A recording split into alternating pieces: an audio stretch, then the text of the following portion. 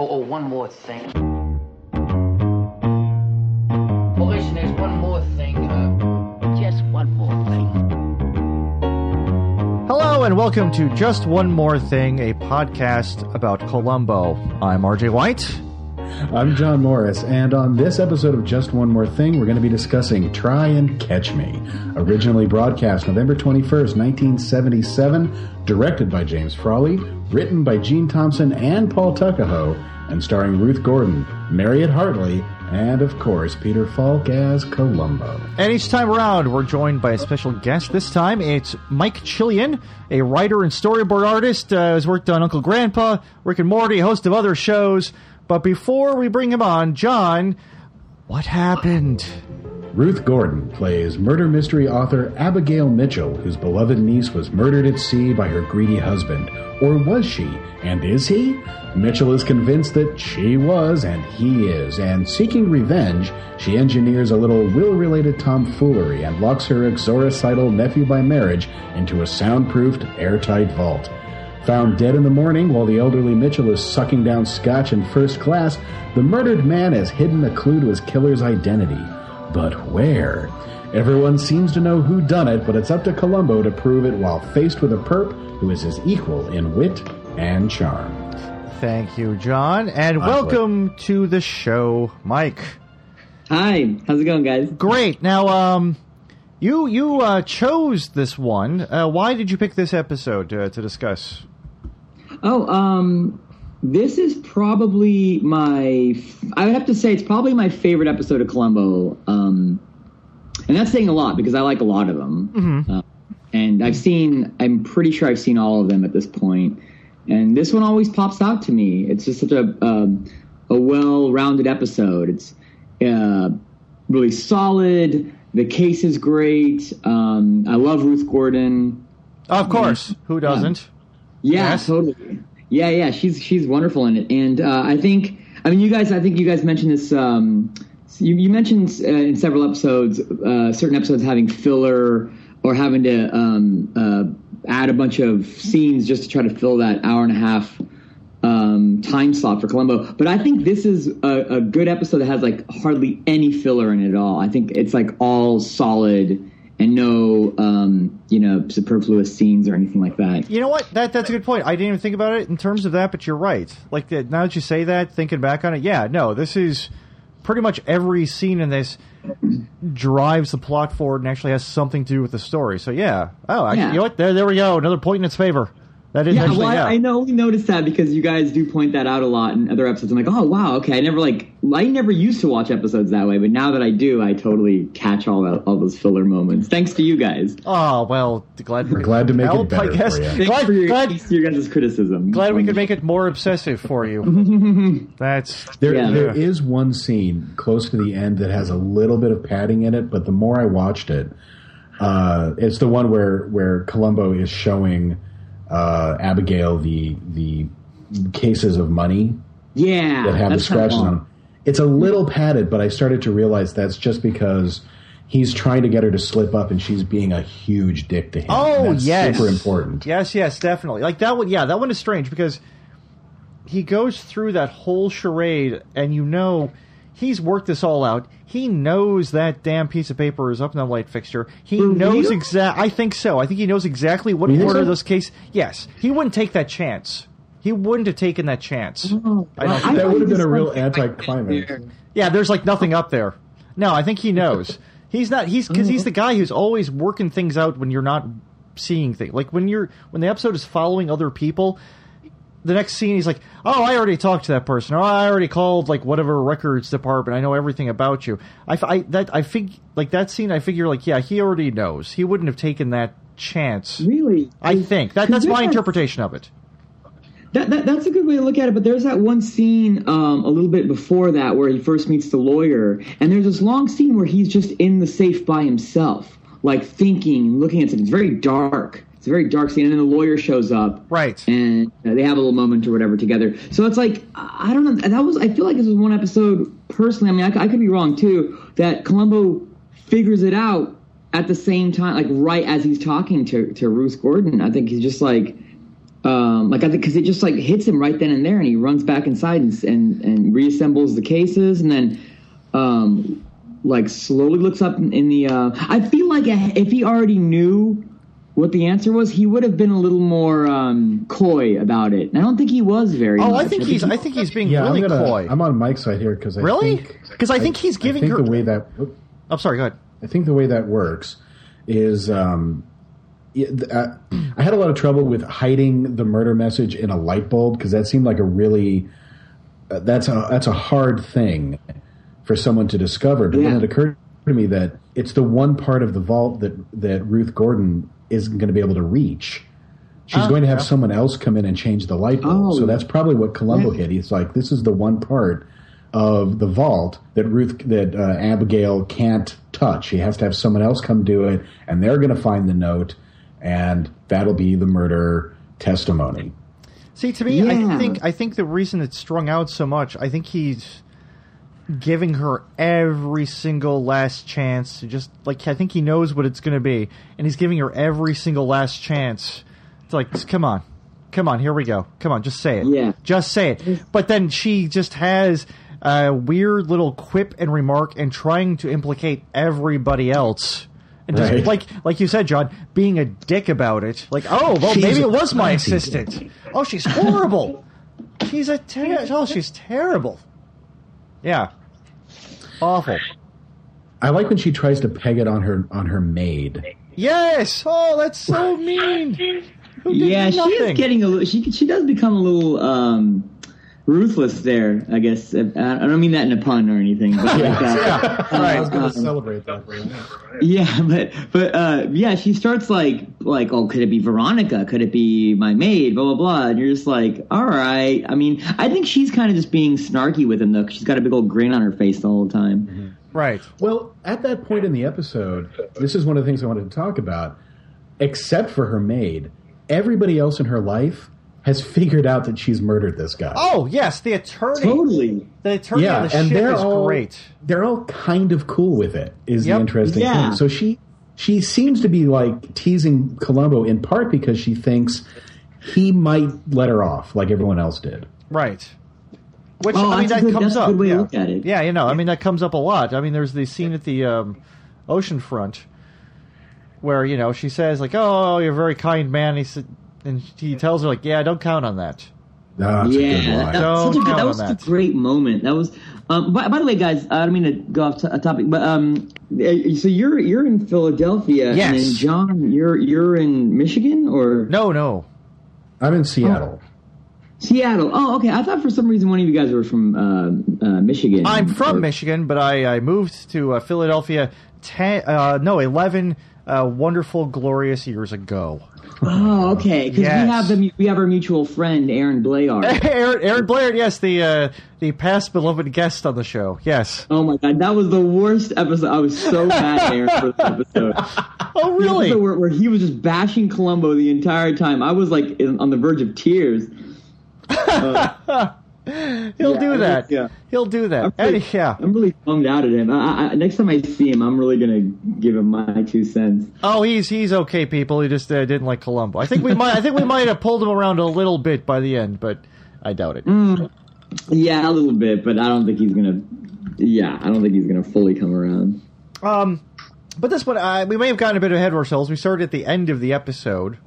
Mm-hmm. I want to say, just from the start, this might be one of the most horrific murders I've seen on a Columbo episode. When you just imagine the situation that the murdered guy was in, it's terrible. It's a like nightmare torture, thing. yeah. Yes. Yeah. Oh God, it's horrible. And he had to. They really point out too that he had 6 matches, yes. and he used them all. Oh, so God. he was burning up the little oxygen he had. Desperate. Yes. Oh, it's horrible. It's a horrible murder. That's why I don't get why I've read and heard people say that.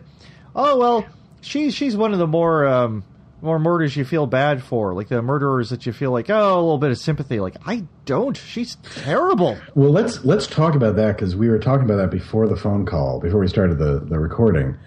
The reason she murders her nephew is because she believes that her nephew murdered her beloved niece. Yes. Yeah. And one of the greatest things about this episode is they kind of leave it up in the air. I don't personally think he murdered her.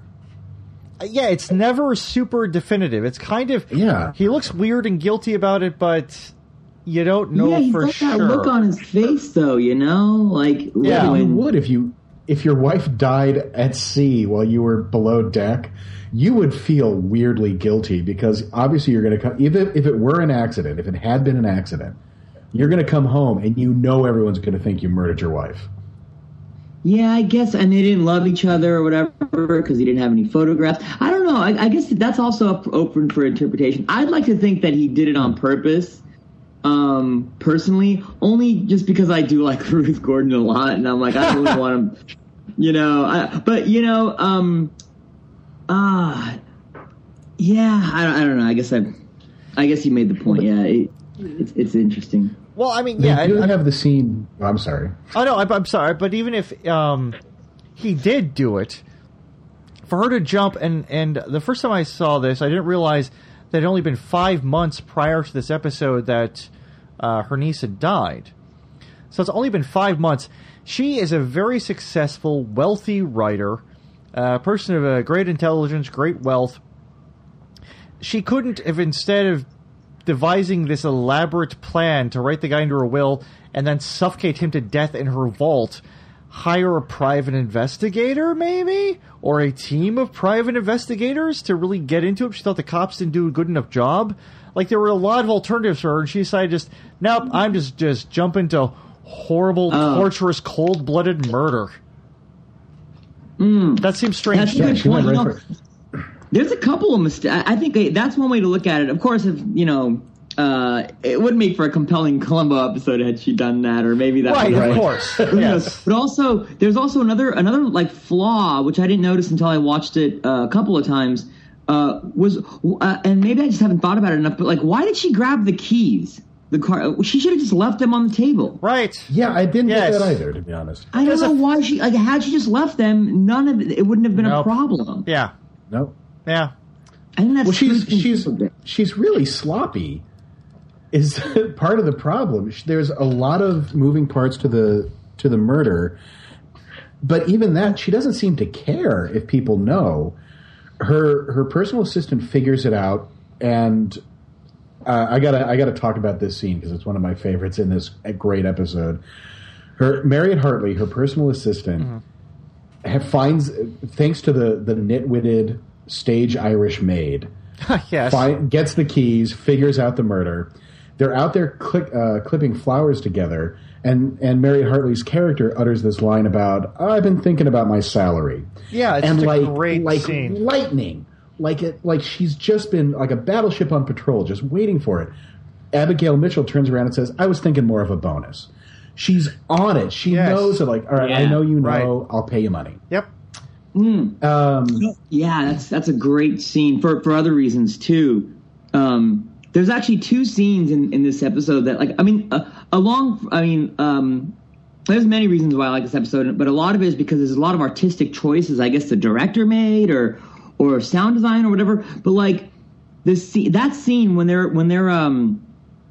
clipping those flowers, it starts like accelerating into this weird this buzzing, this Oh, the beat insect sound. Yes. The Yeah. insects.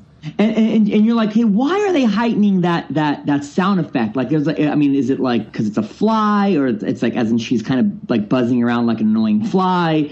And I don't mean to get so into that, but there's also a previous scene in the beginning when Abigail and her nephew are walking on the beach, and those two horses run right past them. Oh, that was so weird. Yes. It was so it's like weird artistic strokes that the director is taking, and I think that bee scene or the fly or whatever is kind of similar in tone, where it's like they're like kind of like kind of butting heads with each other or something like that, or there's like dueling head. I don't know. That's kind of that's yeah. It's a weird way to look into it, but I'd like to think that they purposely, tried for that kind of stuff. And I I'm love. sorry. No, go ahead, RJ. No, please do. Well, I just love that scene because of a line she utters just before the horses come on, which is she gives him the spiel about making him her recipient, her heir. Yeah, and he utters some little fakey line about, "Oh, I don't want to talk about your death, Abigail," and her response is, "It's not about what you want. This is about what I want." Yeah, and then the horses come. Well, and it's like what she wants is to murder you. Well, I marked down a bunch of stuff from that scene. Actually, every single scene with her nephew, with Edmund, it has a double meaning to every single goddamn line. In fact, that same thing where he talks about, trying to look for the niece and everything else, and she has a line like, "I know what you did, everything you did," which that implies that there. And then that same scene, like where after he protests about the will, she says, like, "Edmund, I've really made up my mind about you and about me. Yeah, to murder him, and then I'm going to murder you." Like every single, and then in the house too, before the murder, every single line is about like, "Oh, you're dressed for the occasion." It's like, it's just creepy and strange and just really great writing for a guy who mostly had done a bunch of Hanna-Barbera cartoons up to this point. And the director of the Muppet movie. Yes. Yeah. Oh, this is the guy who played the nephew? No. The director and writer of the episode. The director of the episode. Oh, wow. Directed the Muppet movie. And, one of the guys who wrote the teleplay wrote a whole bunch of Hanna-Barbera stuff. Oh, wow. That's awesome. It's a really weird pedigree on this episode, but it works so beautifully. Somehow, it just comes together and it's amazing. Everything I feel like is accounted for. Like, all the clues, the fact that Edmund doesn't have a pen on him, and he asks the lawyer for a pen. Right. So that's why he's got the matches. Everything that Columbo asks, and on top of that, it's such a funny episode too, because it's very whimsical, and like that scene where Columbo's talking about the shoe, where he's like, "This is a great shoe." Right. It's like, "Oh, it's French," and he goes, "Oh, it's made in Italy. Never mind." And then she offers him her dead nephew's shoe. You want a dead man's shoe? Sure. Oh my God! So many whimsical moments, and I mean, I could go on. I mean, keep jumping around, but no, it's fine. That's what we do. A lot of clever. I mean, like even the scene where like they go like after she murders Edmund, like they jump on the plane. Really clever editing. Like they just show B-roll of planes. And their dialogue over it. You're like, oh, it's very practical, and it gets right to the point. It's like there's no scenes with them in the plane or whatever. But it's an odd artificial movie-ish thing. So you got like the plane going into one direction towards New York, a weird vintage shot of New York City from the tip of Manhattan Island, finding out about it, and then the plane going in the other direction with a voiceover. It's so strange. Like it always ties into like later on when they're driving in her Rolls Royce. Yeah. I've never seen a fake rear projection driving scene like that in a Columbo episode. It was like a Hitchcock movie. It was like so SNL weird. Quality. Yeah.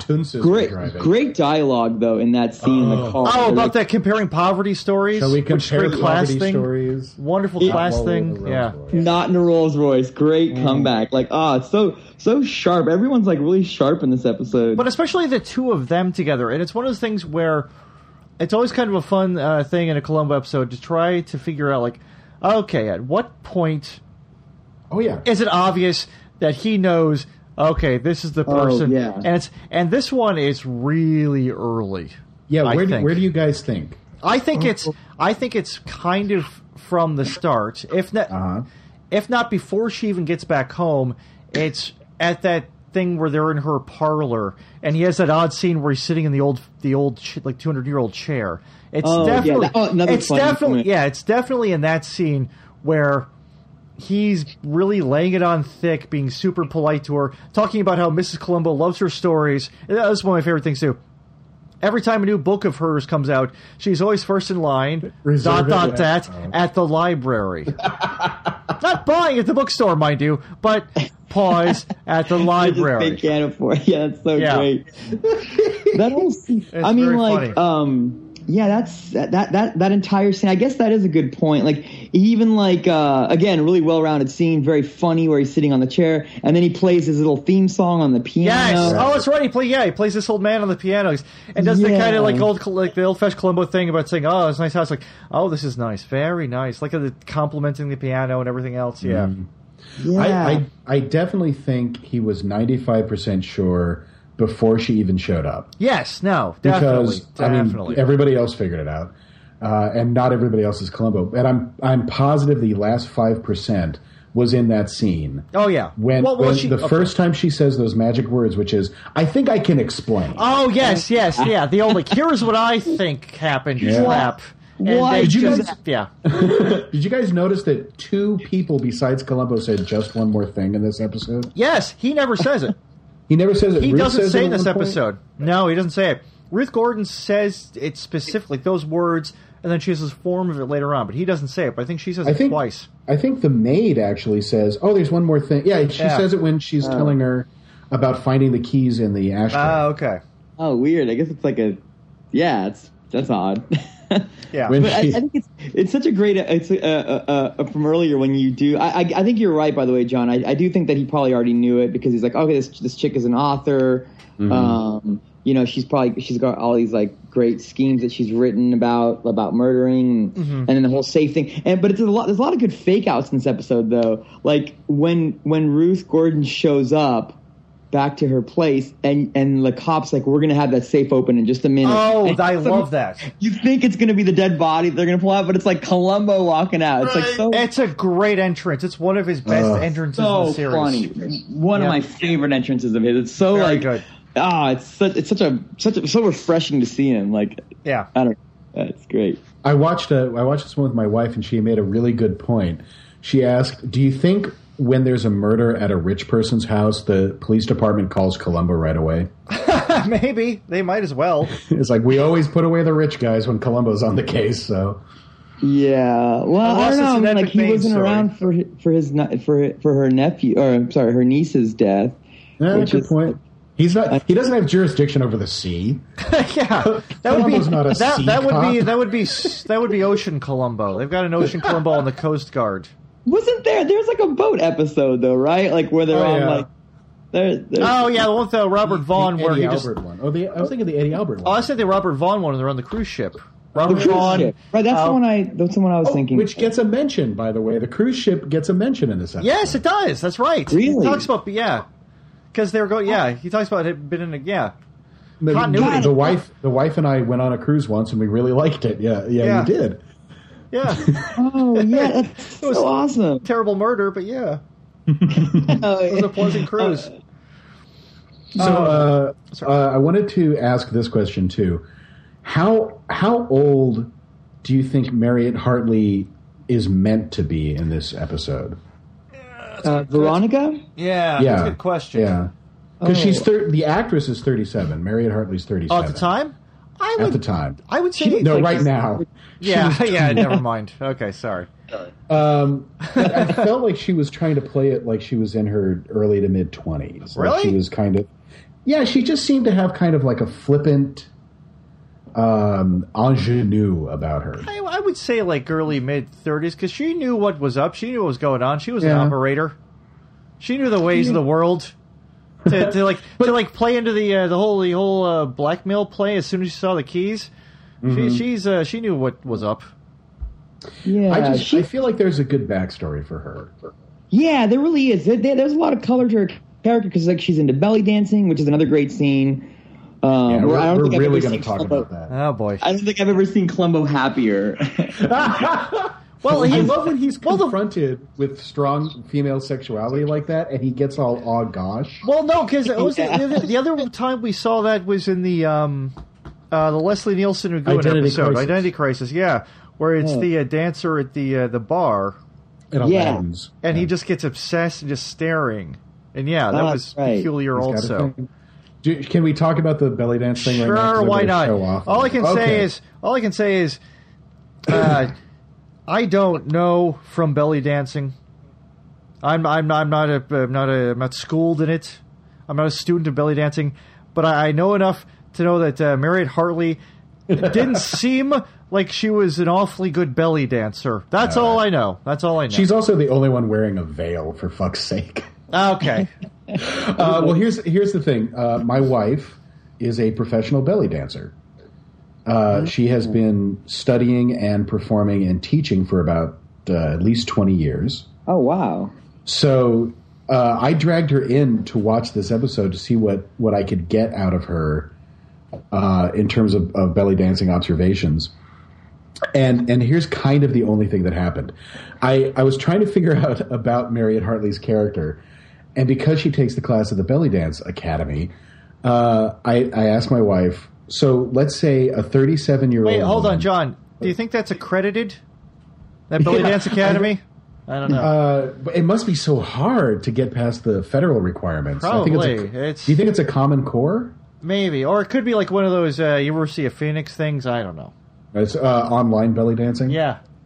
But I asked my wife to like say, okay, a 37-year-old woman with no family, with who like as near as I can tell, no family, no children, nothing tying her down because she can go off on a cruise at any time, comes into your class, she dances like that, she dresses like that. What do you get out of that?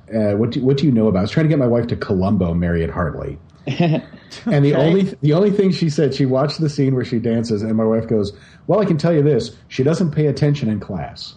Okay. All right. So I do have a list of stuff that from the belly dance class. For one thing, nobody in that class is dancing to the same choreography. Okay. It is utter chaos. If you watch that scene, it's just like 25 women wandering and shaking things. There's one woman in the back who's literally doing like, she's just rotating her hands in like a windmill fashion. Okay. Yeah. There's a couple women who are just kind of waving their arms. Two of them look at the camera. Okay. Like straight up look at the camera. I'm looking at my list. Hold on. How many pages is the list? It's only about 5 items. Okay. But I just wanted to get through those real quick. I will say that one of the neat things about this was it was really nice to see belly dance not treated as titillation. Oh yeah, no. It seemed like it was a class. It was like an athletic sort academic. of class. It was like a workout kind of thing almost. The woman who was teaching the class is an actual belly dancer. Oh really? She actually. You know her, or you could tell from just watching her. My wife recognized her the first time she saw her. Goodness. Because I guess she was actually pretty big in founding an ethnological organization to support belly dance. Mm-hmm. There's also a website called Buzz, which is frequented by a lot of belly dancers, and I went over there to find out. They like to talk about whenever belly dance shows up on TV. So I found the thread about this episode, and every dancer in the thread said pretty much the same thing, which is the teacher's skirt was amazing. Okay, good for that.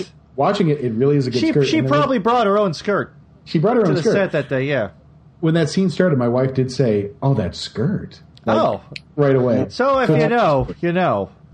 But she was even like saying out loud, "Remember, this isn't a striptease. Work your hips, use your stomach." She was being like she was really drilling about it, and she was just flat out saying, belly dance is not about titillation. This is an art form. I thought that was great. But I still feel like that scene, though, was kind of put in there a bit gratuitously and played for that a little bit, especially when they're just going in a circle around him. So it kind of almost undermines that message a little bit. Having Mariette Hartley dab at her cleavage for 5 minutes. I was going to talk about that too. She had the sweatiest clavicle in TV because she just constantly dabbing at her cleavage. All right. No, it was not. She really brought up her.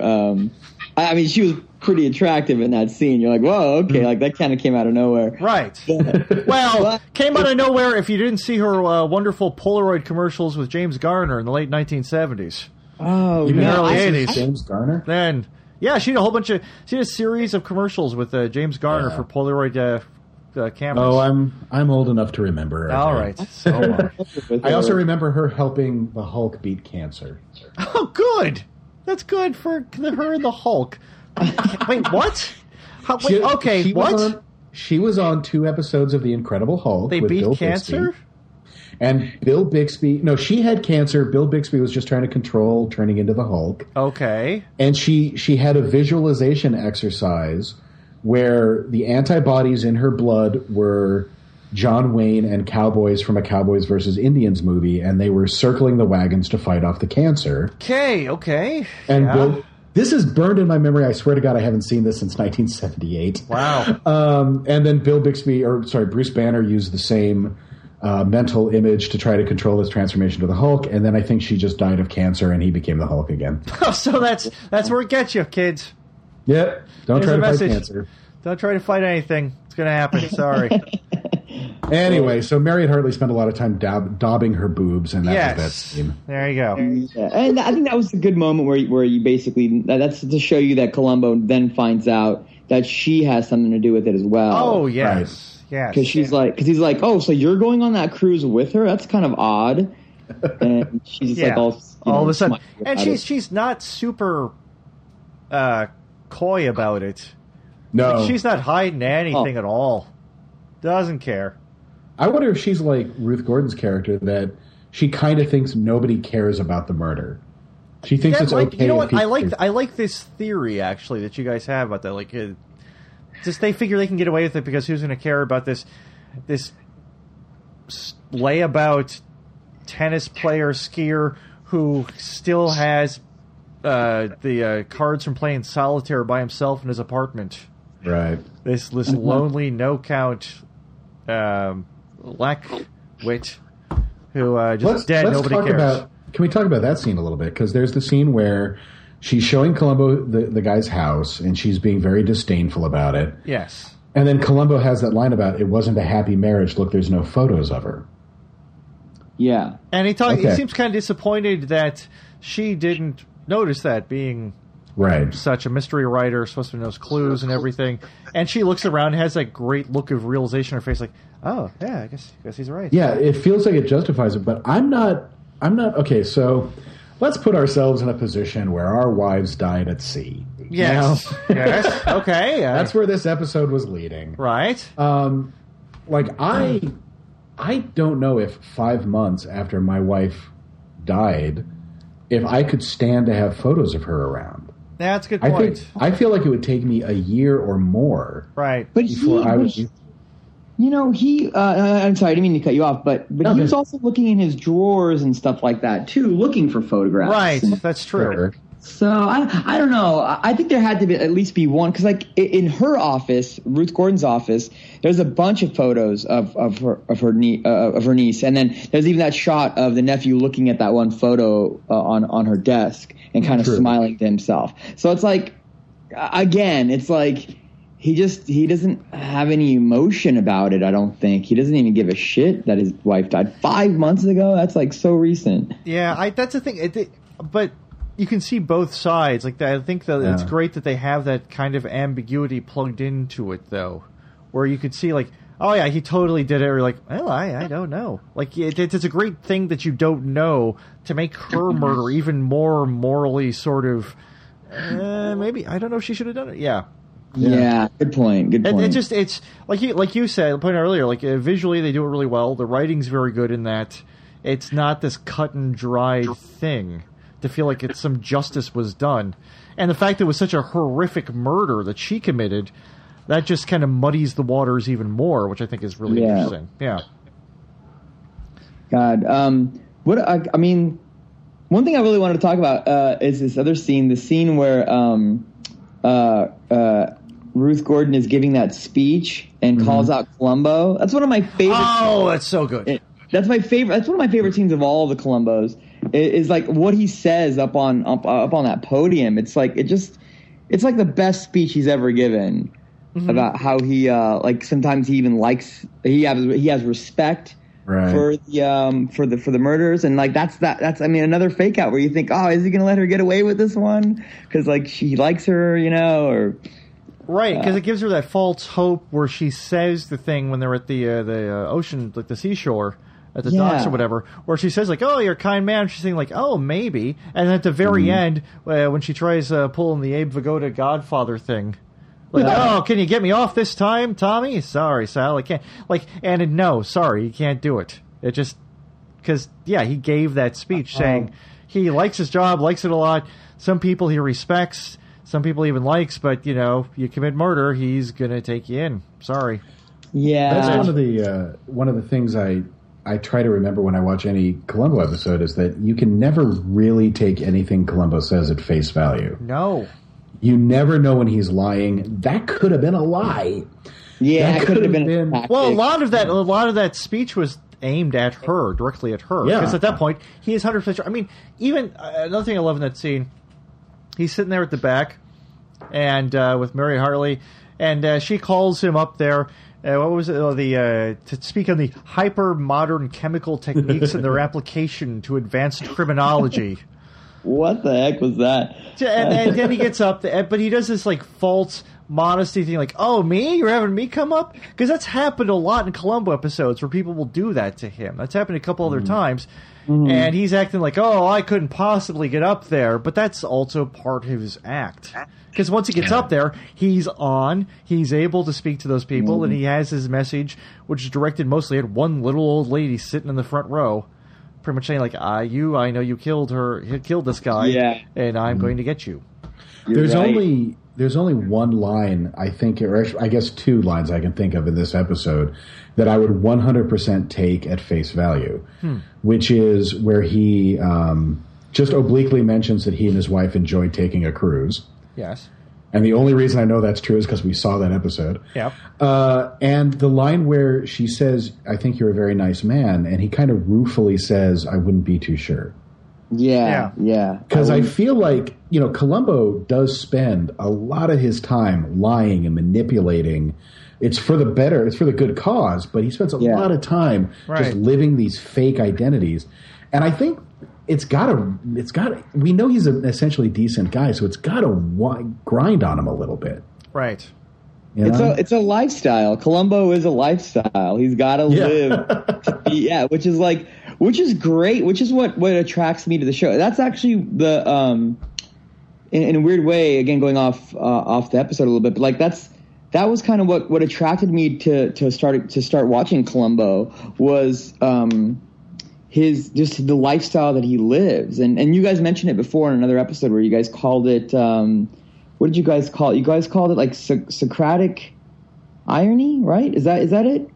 Socratic irony? Oh, I think it was John referring to something Stephen Fry had said on the QI show. Yeah. Oh, yeah, that's right. It was a QI episode. Yeah. Yeah, where he just the way Columbo is. Because we're not smart enough to come up with that. Stephen Fry is smart enough. We're not smart enough to come up with that. Sure, I had to look it up, so I don't even. But I don't even know what axororsitol. I was going to ask too. I'm asking. Oh no, I did some looking up. It's exoricidal. That's the term for exoricide is killing your wife. Oh. And I also looked up killing your nephew, which is nepoticide. Oh. Wow, I got to write. File that one away if I ever get a nephew. same root as nepotism, so that's easy to remember. Oh, yeah, nepotic. But the way Columbo conducts himself, just how he gets information out of people is not necessarily lying, but just giving everyone the benefit of the doubt, oh, okay, well, maybe you're right, but okay, I'll back. So he's not argumentative. He doesn't not like any other cop would just book them and take them to some questioning room and just yell at their face for hours, whereas Columbo kind of lets them. He gives them enough rope to hang themselves with, basically. Yes, by being polite and nice and playing dumb the whole time. And you're right. He's putting on an act. In the entire episode, you're like, wait, what is Columbo's wait, is that really how he really is? Or is he putting on an act? Or you just never know. I think the one where I think the ones that I've seen so far, the one where he does that the most, relays that on the thickest, is the William Shatner episode. Yeah. Where he's just being very buddy-buddy with him and so impressed with him playing this detective on TV and everything else. Where he does that the most, I think. Yeah. Oh, this is... Oh, go ahead, Mike. Oh, yeah, no. I was agreeing with you. That's all I'm saying. Okay. Good! About time. That actually made me forget what I was going to say. Must have been a lie. We're terrible podcasters. William Shatner. I've heard worse. but my friend Rob Schraub told me a long time ago that he went to he used to go to this therapist, and he would always say stuff like he'd always be frustrated by people. He's like, oh, people just frustrate me, or like, I can't ever like, no one, I can't get people to listen to me, or what. I can't remember what he was griping about. And his therapist said to him, she was like, do you ever watch Columbo? And he's like, oh no, why? And she was just like, well, you should watch Columbo, because his strategy of just getting people to just kind of be calm and just kind of just chill out, or if you really want to get someone to do something that you want them to do, just kind of just give people the benefit of the doubt all the time, and just to like kind of be, just agree with them, or just try not to argue your point all the time, or try to force your opinion, or try to prove someone wrong all the time. And I think when he told me that years ago, I was like, I gotta watch Columbo. And then I watched because it's totally therapeutic. Like just watching how he like maneuvers himself around people. I'm like, this is the best strategy anyone could ever use to just I don't know, be around people. I love that the therapist is doing that. Is that in DSM as an advice to just watch Columbo episodes? Because that's delightful, if that's the case. I don't know. I mean, I don't know how much he focused on it. He never told me, but it was a suggestion. I don't know. But yeah. To tie it into like another pop culture thing going on right now, one of the things that made David Letterman's comedy so great is that he maintains that constant air of calm. Yeah. Like when he went into the GE building right after GE bought NBC, and gets confronted by all of those guards, and the guy who like shoving his hand in the camera, and they throw him out. But he never loses his cool, and he's just very avuncular about the whole thing, and he manages to get people to just indict themselves. Yes. And that's very much what Columbo's doing, which they seem to be iconic in the same fashion. Oh, that's an interesting connection. Well, I do what I can. Plus, Letterman's ending next week, so much on my mind. Yeah, no, you're right. Like, he does like Columbo. He just tests people's like he basically like just sees how far he can get away with being like he'll just like blow smoke in people's face and be like, oh, I'm sorry, am I not supposed to smoke in here? Like he just wants to see how far he can get, how long it can take for him to get on your nerves, because that's when he watches people unravel, that's when he really gets to the core of who they really are. That's one of the things I think that's great about this episode is that Ruth Gordon doesn't ever lose it. No. Yeah. She manages to stay so calm during the whole thing. Yep. Even at the very end, she's still just trying to make a little deal with him. Yeah. Yeah. It's fine. Yeah. Well, I mean that whole thing where we talked about it before, where that long sequence where he's trying to give her outs, give her chances, just admit it, with the boxes, and she just has pretty much a joke for every single thing. Mm-hmm. Like about like, oh, we haven't got a butler. Oh, maybe it's Veronica. Maybe she did it. Oh, well. Oh, and then finally when he gets the light bulb, it's like, oh, it's pointing up the light bulb. Oh, light doesn't work. He was always complainer. Right. Yeah. Like, as though saying his nephew with his dying wishes was to indicate that the light bulb was busted. That's terrible. And insulting him, too, this dead kid. Oh, my God. I do love, we don't have a butler. That's a good line. Especially for a mystery writer character and a mystery show. To do that is, it's a nice touch. Yeah. She's just great throughout. Even like Columbo can't seem to corner her. But also, just I think I can't tell how much of that is the actress herself, because she's always smiley and she's always like. I think it's a lot. There's a good percentage mixture. I mean, she was perfect casting for this part. Yeah, absolutely. Yeah. They couldn't have picked a better person. Anyone else would have been cold and unlikable, and the fact that people do see her character after all these years, being like, oh, well, she was one of the nicer ones, more sympathetic ones. It's entirely down to her playing that role the way she does. It's completely her that way. Yeah. Yeah. I mean, is there anything sympathetic about her if you strip away her charm? No, not really. Yeah. No, it's all the charm. Yeah. If it had been Robert Culp, Oh God, no, Robert Cole! You want to see him hanging over the closing credits? Yeah, or Leonard from the goddamn even gallows. Leonard Nimoy. Oh yeah, like he was so cold in that episode, and that was the very first Columbo episode I saw, by the way. And the Nimoy one, the Leonard Nimoy one, Oof. yeah. And it's like the only episode where Columbo loses his shit. He like actually gets mad. Yeah. Like he slams the table and he's just like, "I'm gonna prove that you did it." Like he raises his voice. Yep. And you're like, whoa. And that was the first one I saw, so I thought he does that all the time. But that's still like the only time I've ever seen Columbo get angry. Yeah. Like, and it's because Leonard Nimoy is such a cold asshole in that episode. Yeah, so if it had been somebody like that, or if the role had been played that way, this wouldn't have worked, like even as fraction as well as it did. But because it was her, and because she was Ruth Gordon in it up, it just completely worked. It was perfect for it. Speaking of which, because she's talking in such a sing-song voice and she's such a little sprite of an old woman. Yes. The scene where she slams the vault shut. Oh. And she yelled, like, what did she yell at him? Like, did you think I was going to let you get away with it? I think or something so. Yeah, like something like that. Yeah. It's kind of terrifying. Oh, it is. But then and she it's also lit really well. But then also it's interesting because Yeah, she shuts the door. And then she hesitates before flipping the switch that would maybe give the guy some hope. And then she says, "Nope, I got to get in my plane." Yeah, it was. Yeah, you're right. It was very well lit too, because it was like such a dark scene, and her face was just in the shadow the entire time when she was saying that.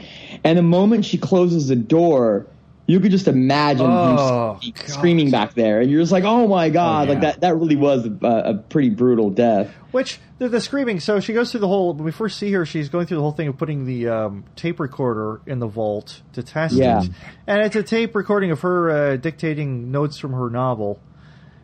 Not really the same as if you were screaming at the top of your lungs and pounding desperately on metal. True. I guess it works the test, but it's not exactly the same as someone just fearing for their life and scratching at a wall. Apparently, a conversational tone inside that vault just sounds like a nightingale. Yes, exactly.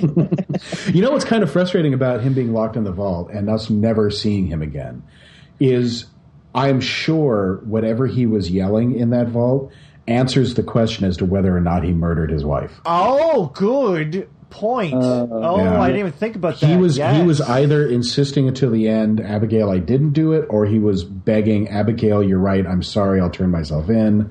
Oh boy. Oh, nice. One of the two. Yeah.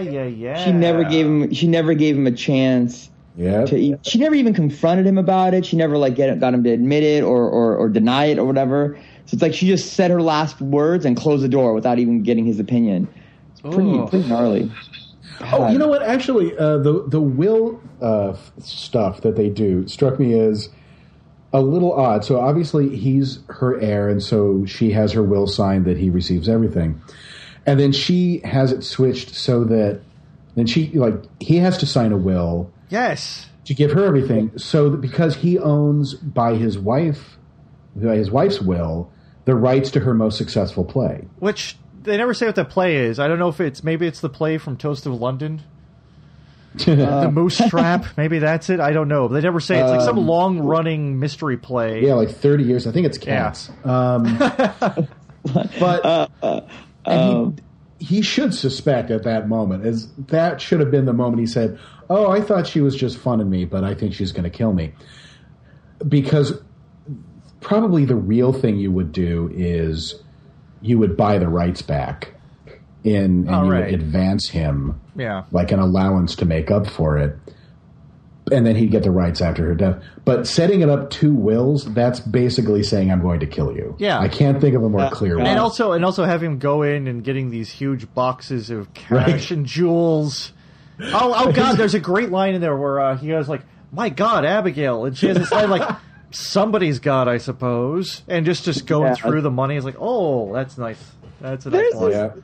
There's a certain amount of Columbo episodes that have to remain kind of cartoony or very simply laid out, just so it could be. I mean, I think they have to exaggerate certain things, is what I'm trying to say. But just there has to keep things going. But there also has to be like that kind of odd sloppiness to give the motive that's there, and Totally. Like, yeah, you said it pretty well. Okay. Sorry. Thank you again. I'm going through my. I mean, this was. I mean, just to kind of start wrapping things around here, this was just a darn good episode of television. What an episode of Columbo. I mean, this is one of those ones where it wasn't one of the long, extended ones. They had to do the padding, like you pointed out earlier. It was just nice and tight. They got the right two things, and it was pleasant to watch. It just hummed along. It was great. It was a good mystery, and it was, especially after last episode we had to talk about. I wasn't going to talk. Oh my goodness, this was a. What did you guys watch last time? It was this 90s one. Yeah, Undercover. Okay, that's right. Undercover, yes. Oh. Okay. Yeah, I'm all caught up on your guys' episodes, by the way. Good Lord, this was a thing. Yeah. That was. This is a goddamn like. Oh, good. Someone brought the oxygen tank and the mask. After I've been breathing sulfur for 3 hours. Yeah. Oh, God. Yeah, I think this is a good, I'm personally speaking, I think this is a good first one to start people off on with Columbo. Oh, good point. Yes. Yeah. Yeah, I would recommend that. I have recommended this one. This one and the William Shatner one are the first two I recommend to anyone who wants to start watching Columbo. Oh. You know what? Yeah. That's a good thing to bring up to if you- people from the future. Yeah, if you want to get your friends to watch Columbo, this is what we should have given Chris Sims. Although luckily that took. Yeah, I know that one's all right. That was fun. But yeah, so Mike, you like this? Any where would you rate this? I mean, this is your favorite one of all time, or? I don't know. It's so hard to say that. I mean, my top favorite Columbo episode always rotates. Like I always have other ones that are my favorite too. That's good. But none of the '90s ones for sure. Like those, I can't. It's hard for me to get through those. Those are. And I haven't seen a lot of those. But anyway, yeah, this one definitely rates at like. I would say it's definitely my top 3 favorite episodes, and this is just a solid 10. You know, it's like everything about it is like really well laid out. Everything's thought of. You know, every little thing is. I mean, aside from a couple little flubs here, but just to keep the story going, they thought this one through. Really good score. The music in this episode is really great. Yes. Oh yeah, the music's fantastic. Definitely. Yeah. Great casting. Just everything you said earlier. It's like very well written, very funny, really good funny moments. Good Columboisms throughout the episode where he's trailing off, or he makes a couple jokes, but he's also sincere and he has a lot of good speeches. And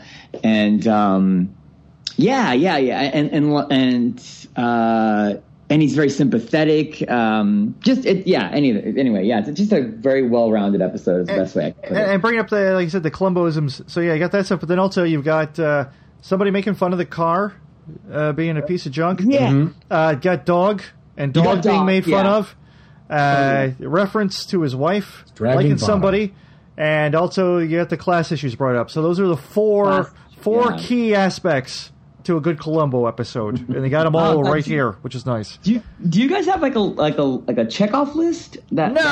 Just stuff you notice watching. No, but we should. I think that's a good advance. A good way to go for that. Maybe yeah. You guys all should, because you just basically listed off everything that makes a good Columbo episode. Well, there we go. I'll write that down. Columbo check list. There we go. I wrote it down slowly. John, how your views on this one here? There's almost nothing left to talk about. This is just across the board fantastic one. Oh yeah. Not like last time. There was nothing left to talk about. This time, it's good that there's nothing left to talk about.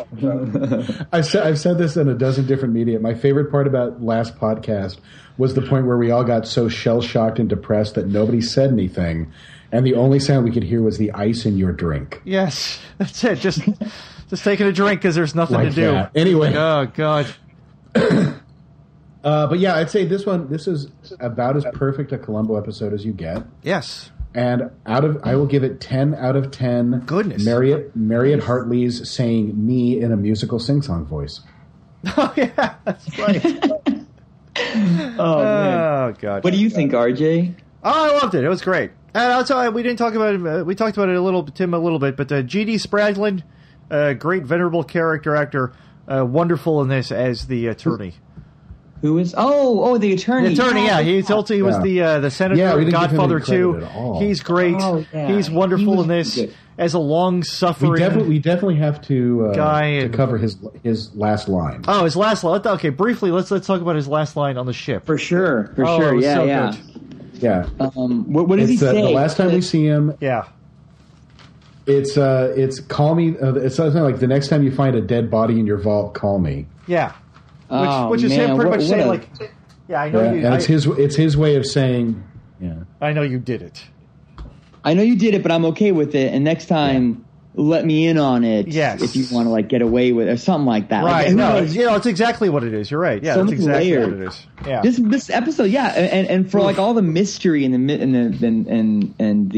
double entendres or whatever, like throughout everyone's so much color, like I said, to every character. It's like it's just such a flawless episode. It's a wonderful episode of Columbo. Well, thank you, Mike, for talking to us about it. If folks want to see your stuff or follow you online, what should they be watching these days to see your work? Oh yeah, I have like I mean, I guess obviously currently it's just Uncle Grandpa episodes and stuff, but I do have like my own YouTube channel where I've made my own like cartoons and short films. Actually, I forgot to mention years ago. I mean, I don't know how I try to keep this like super short, but like the way I know Aaron Blayart that I mentioned earlier is through this monthly screening thing called Channel 101. Oh, of course, yes, Channel 101. Yes, I've got friends who have been involved in the New York one for some time. And, totally, I think we have a lot of mutual friends. I know actually. Hollywood Steve and all whatnot. So yeah. Yeah, J.D. Risnar, all those. Oh yes. Yeah. Steve Levinson, but like I attempted to make a Columbo type of show. Which actually, like, I wasn't able to get it done in time or whatever, but I put up the remaining scene, like whatever scenes I shot, on my YouTube. I don't know why I'm like promoting this. It's like that's the worst fine. thing No, it's relevant. It's fun. What's your YouTube account name up there? Oh, gosh, I think if you just type up Mike Chillian or actually, I think if you just type up Mike Chillian on Google or YouTube or whatever. I don't really know how to like look up people's accounts. I'm just assuming it's my name. Maybe. Well, you know what? I'll look it up too, and I'll post it on the site. I'll help you out here. It's called The Flake Detective. Yeah. Okay, yeah, so look for The Flake Detective it's a weird, on YouTube. It's a weird take on Columbo. It's not like a direct Columbo parody, but it's like a weird take on it. And again, like that video is actually talking about how I didn't finish it, and I screened that at one of the Channel 101 events, talking about. Nice. There's this whole segment that we did where like we're talking about these unfinished projects, these 101 shows that we made, and that was one of them. Amongst a few others, and it's me talking about how much I love Columbo and how I didn't get to finish this show and blah blah blah, whatever. Well, you know what? We'll link it. We'll link it from the post on the site for this episode, so people should. Sure, know about I it. guess. So, Thank you. I don't know. Yeah, I think it's whatever. I don't mean to be like that. 10 I think people it's will worth see it. Don't worry. That's not. It's going up on the Tumblr. Whether you like it or not. There I go. Well, speaking of which, if you want to follow us. You can listen to episodes of Just One More Thing, new or old, at our website, which now is a new URL. Oh, God. JOMTpodcast.com, or in the podcast section of iTunes. They're in the TV and film section. And then, as John just said, we have a Tumblr. Up there, he posts a whole bunch of screen caps from episodes, videos we find, other posts the folks make on Tumblr about Columbo, and there's more than you'd think. That is jomtpodcast.tumblr.com. And if you want to follow us on Twitter, I bet you can't guess what the name is on there. JOMT Podcast at Twitter. We're consolidating the brand. We want a strong brand for the 90s to get everything up. But if you want to email us, ask us questions, tell us how good or how lousy we are, that one, though, is just Columbo at thecitydesk.net. That's the outlier of the brand. That's our black sheep of the brand. I don't know. Well, thank you once again, Mike, for coming on the show. I think we will definitely have you back. It was a wonderful discussion about a wonderful episode. Thank you. But yeah, that's a program for this time around. And we'll be back to talk to you next time. I'm RJ White. I'm John Morris. And thank you. Goodbye.